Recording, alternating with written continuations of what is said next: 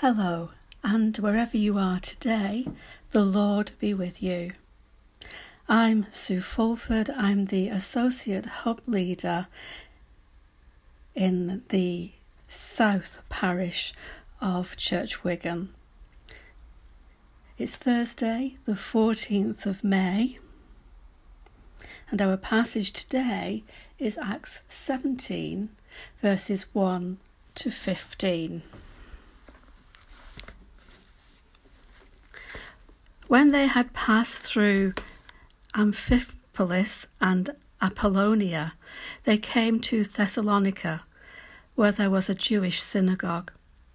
As his custom was, Paul went into the synagogue, and on 3 Sabbath days he reasoned with them from the Scriptures, explaining and proving that the Christ had to suffer and rise from the dead. "This Jesus I am proclaiming to you is the Christ," he said. Some of the Jews were persuaded and joined Paul and Silas, as did a large number of God-fearing Greeks, and not a few prominent women. But the Jews were jealous, so they rounded up some bad characters from the marketplace, formed a mob, and started a riot in the city. They rushed to Jason's house in search of Paul and Silas in order to bring them out to the crowd. But when they did not find them, they dragged Jason and some other brothers before the city officials, shouting, "These men who have caused trouble all over the world have now come here, and Jason has welcomed them into his house. They are all defying Caesar's decrees, saying that there is another king, one called Jesus." When they heard this, the crowd and the city officials were thrown into turmoil. Then they put Jason and the others on bail and let them go. As soon as it was night, the brothers sent Paul and Silas away to Berea. On arriving there, they went to the Jewish synagogue. Now the Bereans were of more noble character than the Thessalonians, for they received the message with great eagerness and examined the Scriptures every day to see if what Paul said was true. Many of the Jews believed, as did also a number of prominent Greek women and many Greek men.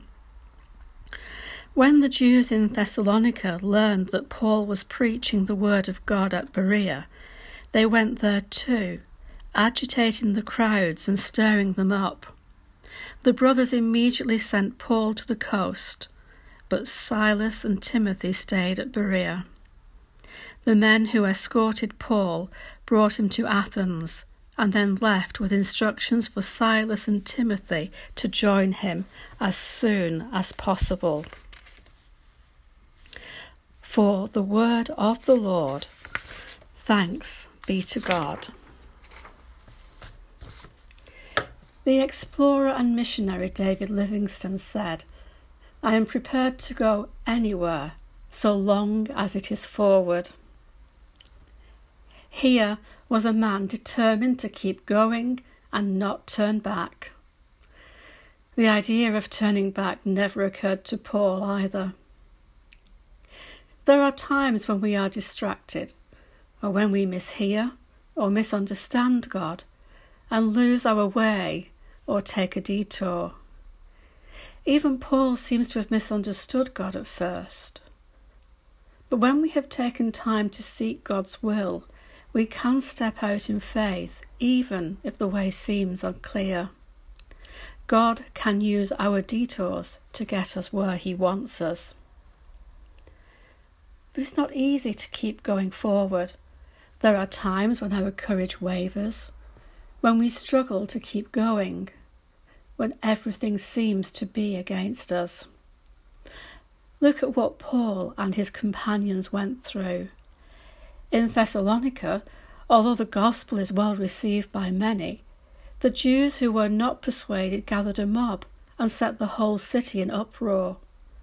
Before the rulers of the city, they accused the Christians of turning the world upside down. Oh, that might be said of us today. Jesus came to challenge the old order of things and to turn the world upside down. As his followers, as his disciples, shouldn't we be doing the same? A child once said that the New Testament ended with revolutions. When we put our faith into action, then it should cause a revolution, not just in our lives, but also in the life of society. The gospel is not a sedative. It's not something to make us feel better. It is social and spiritual dynamite. In Berea, Paul's message is received gladly, and many believe. But again, the Jews stir up trouble, and Paul has to leave. This is now the 5th city where an angry mob, stirred up by the Jewish leaders, run him out of town. He leaves behind Silas and Timothy to nurture and strengthen the new believers. Paul had been imprisoned in Philippi. He had left Thessalonica under cover of darkness in fear of his life. And again in Berea he must flee for his life. Others would have abandoned a struggle that seemed bound to end in arrest and death. Often God's work does not look successful. That's because he uses our weaknesses to accomplish his purposes. Paul knew this, and no matter what happened to him, he stayed focused on sharing the gospel. He was prepared to go anywhere, so long as it was forward. I pray that we might all follow his example and keep going forward, no matter what. Let's end by praying today. Together with the disciples of Jesus across Wigan, throughout Liverpool Diocese and around the world, we pray in the words that Jesus taught us. Our Father in heaven, hallowed be your name. Your kingdom come, your will be done, on earth as it is in heaven.